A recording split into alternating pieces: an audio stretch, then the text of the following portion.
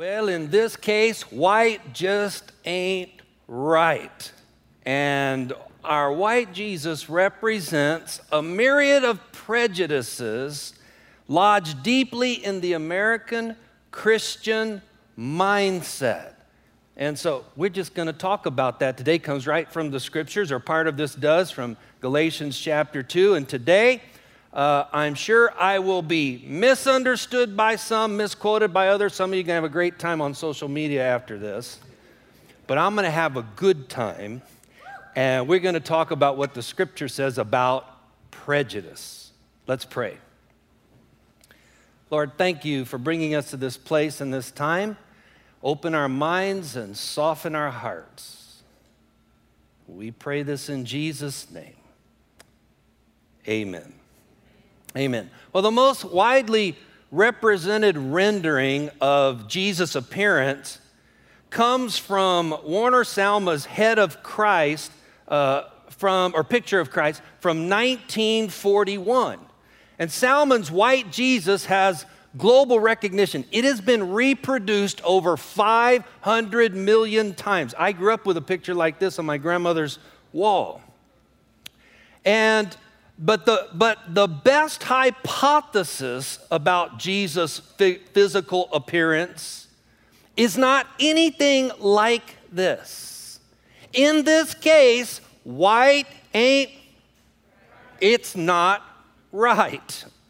Josephus, who was a first century historian, and several other historians suggest something very different about how Jesus looked. Jesus was probably very short. We have records of this. Some even say as short as 5'1".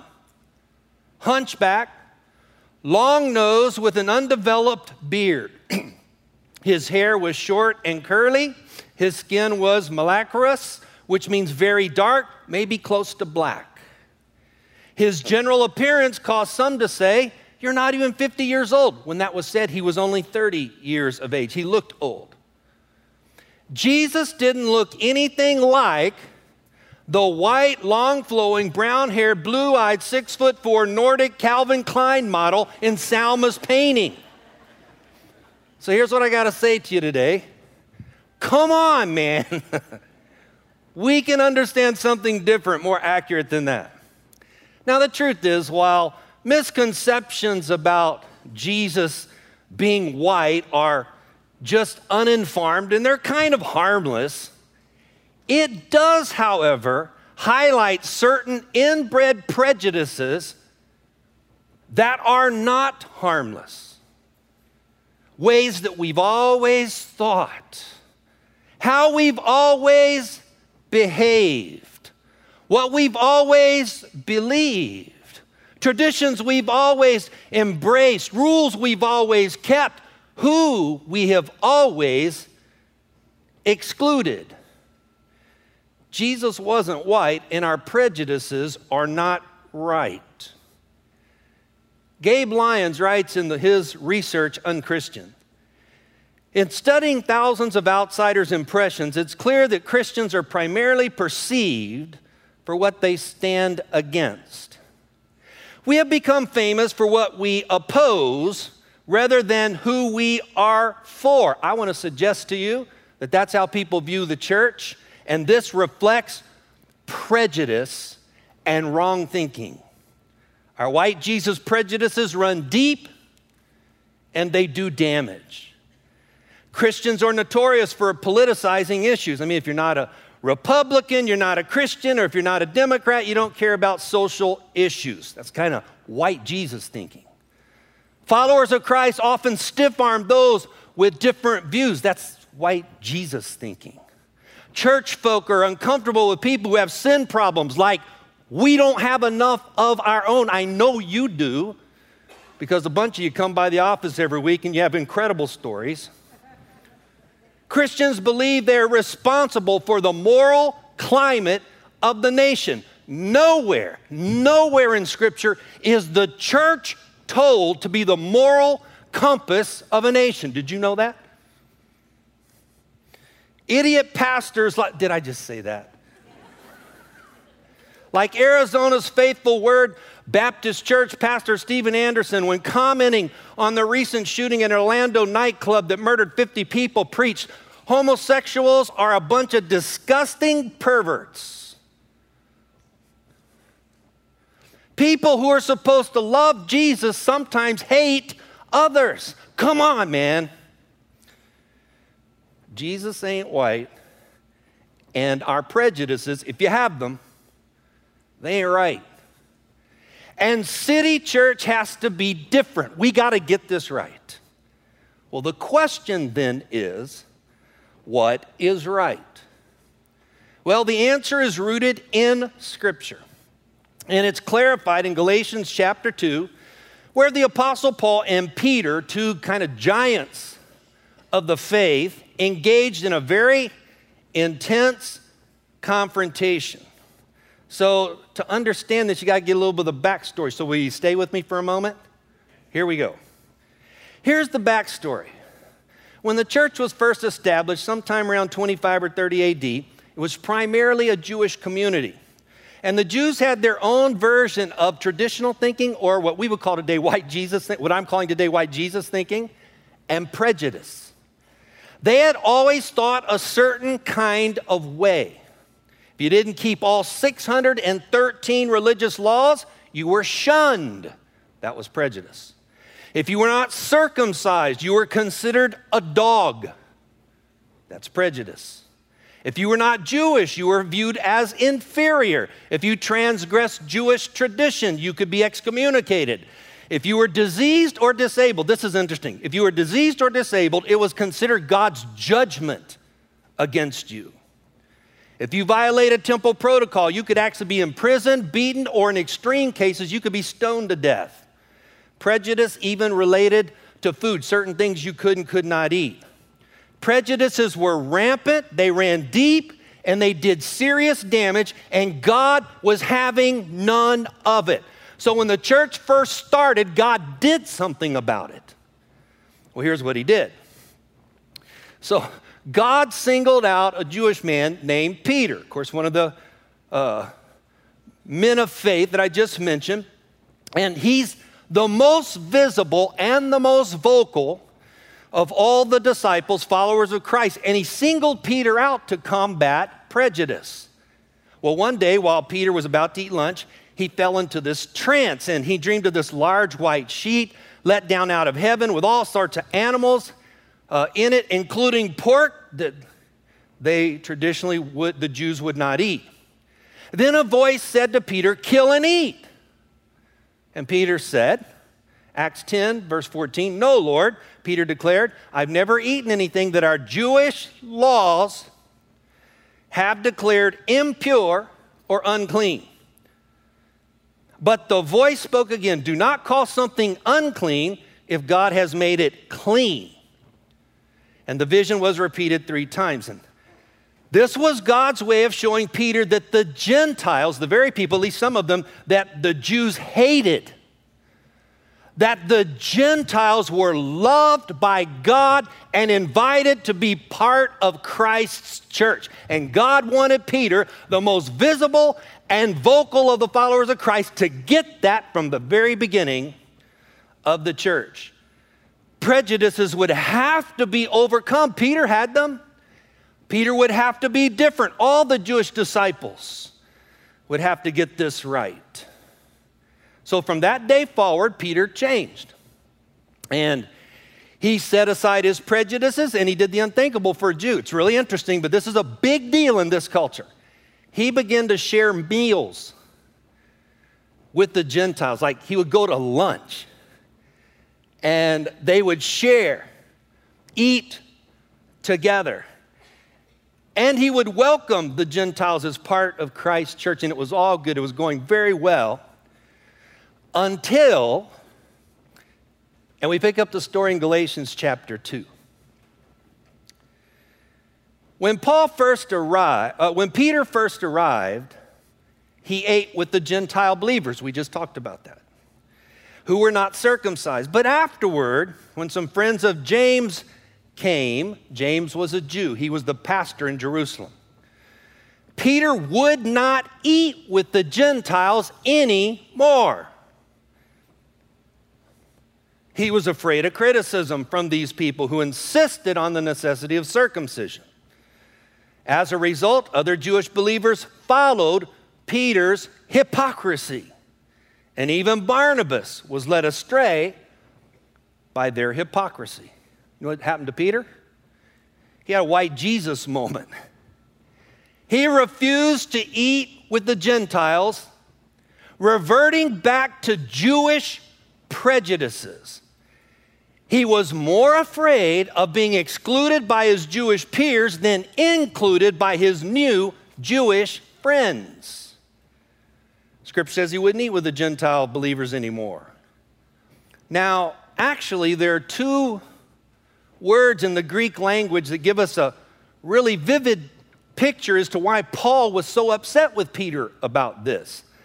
Hypostello is the first Greek word. It means to stand against. Literally, it's a compound word that means against and to stand. Stand against. It's as if you are picketing. Peter is now picketing the very people he was just having lunch with. But in the New Testament, the Apostle Paul would often stack words together. When he would do that, it would mean he's adding emphasis. There's another word in here, apohorizo. It's a word picture for making a boundary.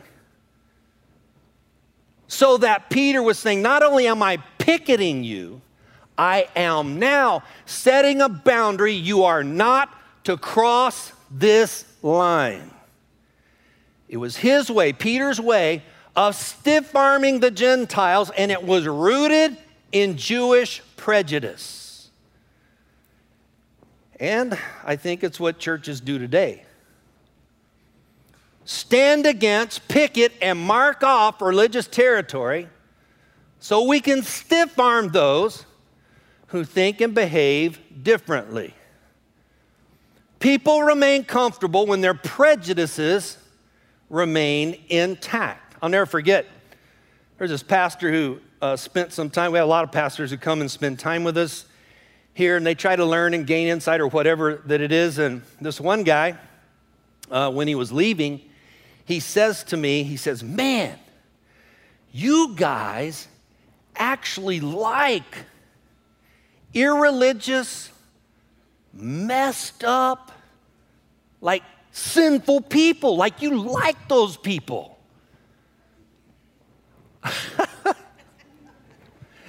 I wanted to say, you are one of them.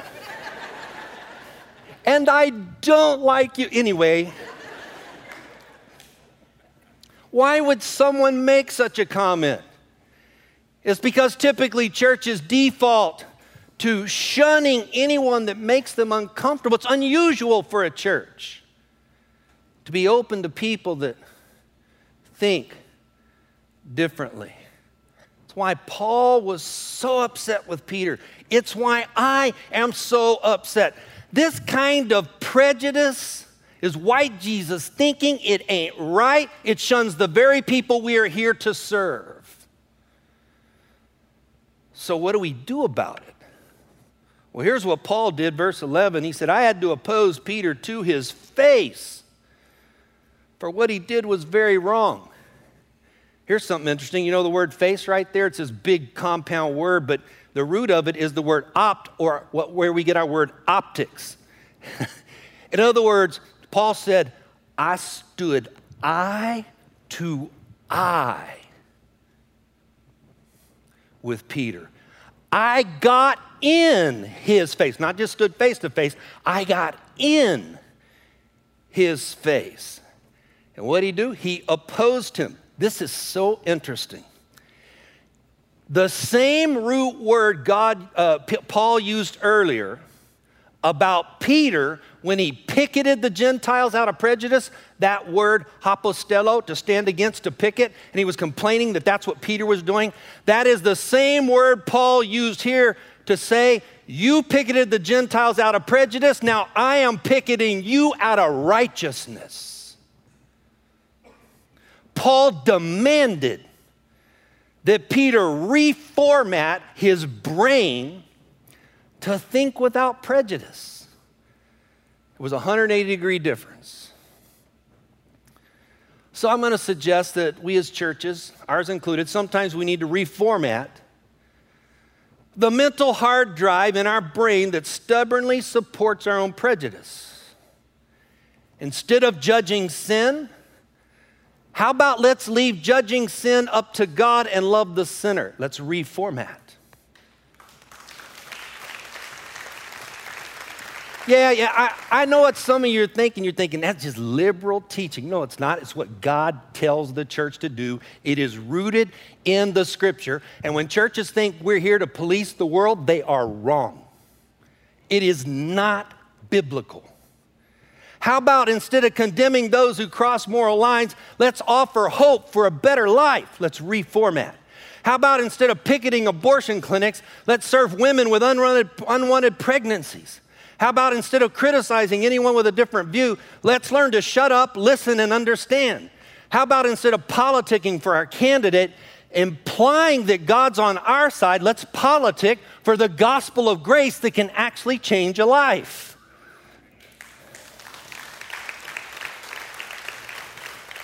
And instead of policing the world, let's get involved in social justice and do as Pastor Whitty has been teaching us now for years, paradidomy.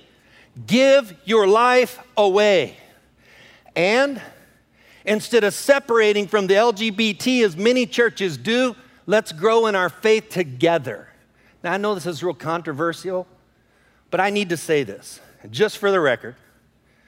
As an unapologetic follower of Christ, who believes that the Bible is the final authority on all matters of life, and as one who was not for the redefining of marriage to include same-sex partners, I do respect the laws of the land, and I will honor your personal rights to make your own choices. Now, you need to hear this. If City Church can serve you on your spiritual journey, I don't care who you are. As long as I am here, the LGBT community is welcome in this place.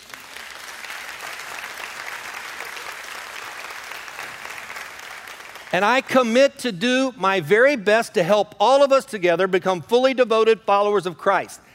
We may disagree on certain issues, and I promise you we will, but we can still love each other, and I promise you we will. That's all I have to say about it.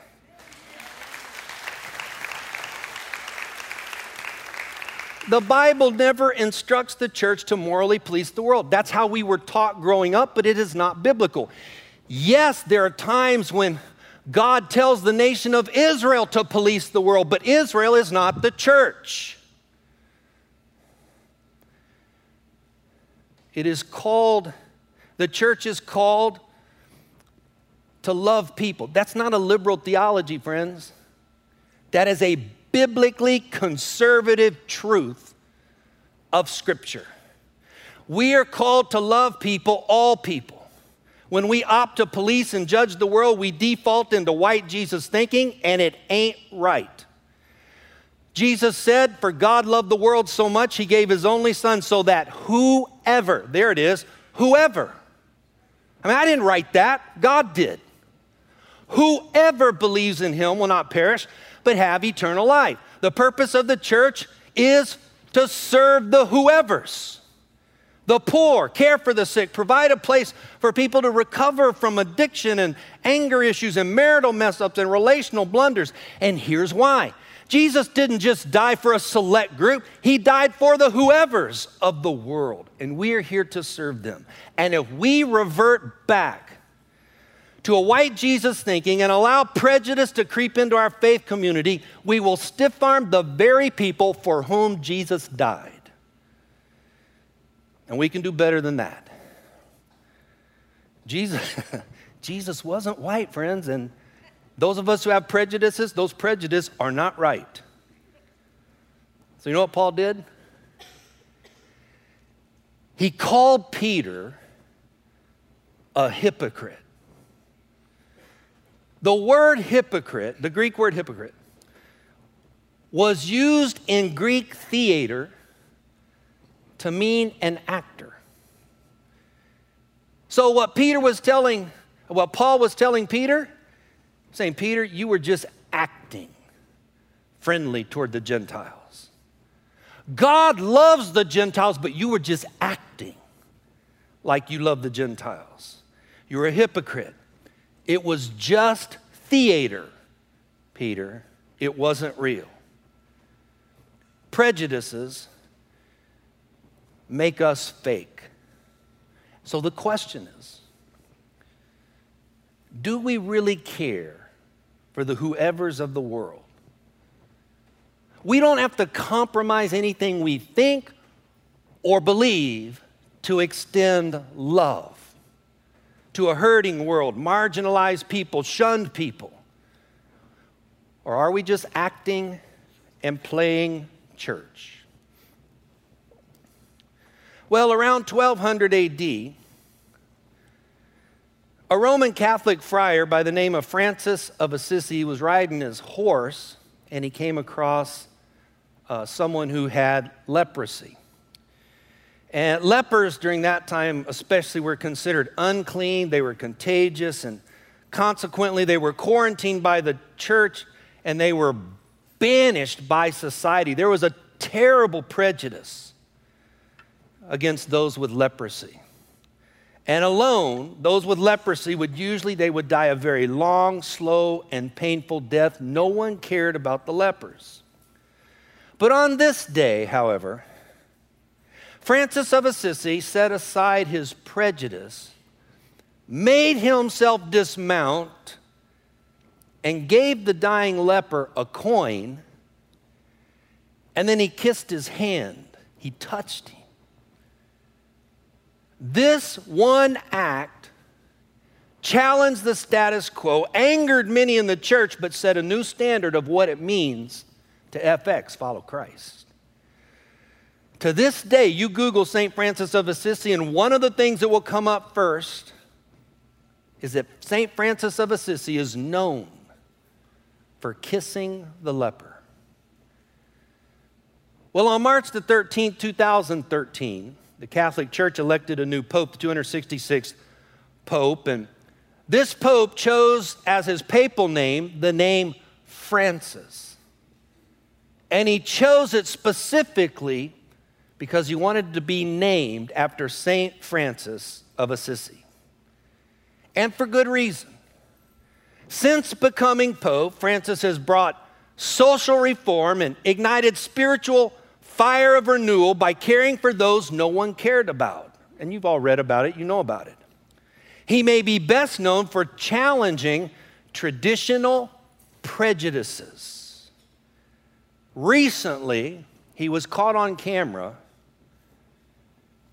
kissing a leper.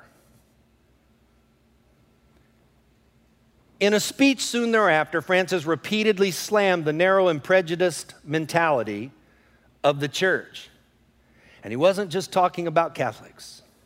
He continued, and I quote, "They wind up rejecting the very people they should be ministering to," which means anyone on the margins of society who encounters discrimination. He called for reform. So will City Church be known as the church willing to kiss the leper? Or like so many others, stiff-arm the very people for whom Jesus died, and to do it out of prejudice? Jesus ain't white, sorry. And our prejudices, if you have them, they ain't right. Let's pray.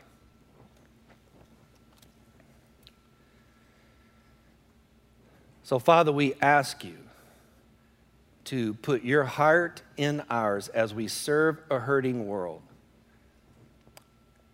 And we give you thanks for that privilege. And we pray this in Jesus' name. Everyone said? So here's what we're going to do. In a moment, when we dismiss, our prayer team will be down front here and in the video cafe, and you're welcome to come and pray with those who are here to serve you in that way. Don't leave here today. If something's going on in your heart, your mind, you just need to talk to someone, pray with someone, we can serve you in that way. And you know, Lee Lee told us earlier that we've had a number of you talk to us about, you started tithing, doing the tithe first thing, not just the tithing, but the tithe first thing. The stories are amazing. I have to admit, I'm a little surprised we've gotten that many stories of how God is really blessing. So please remember to do that. We work hard as a church to take your hard-earned resources that you give here and to steward them faithfully and well in ways that make you proud. And so thank you for remembering to do that. And I will be back with you again next week. We're going to keep going through Galatians with this Come On Man series. And we're going to talk about the principle of the path. Decisions you make today become paths you walk tomorrow, and those paths have a predictable end every single time. Come on, man. Will I see you there? Yes. All right, thanks.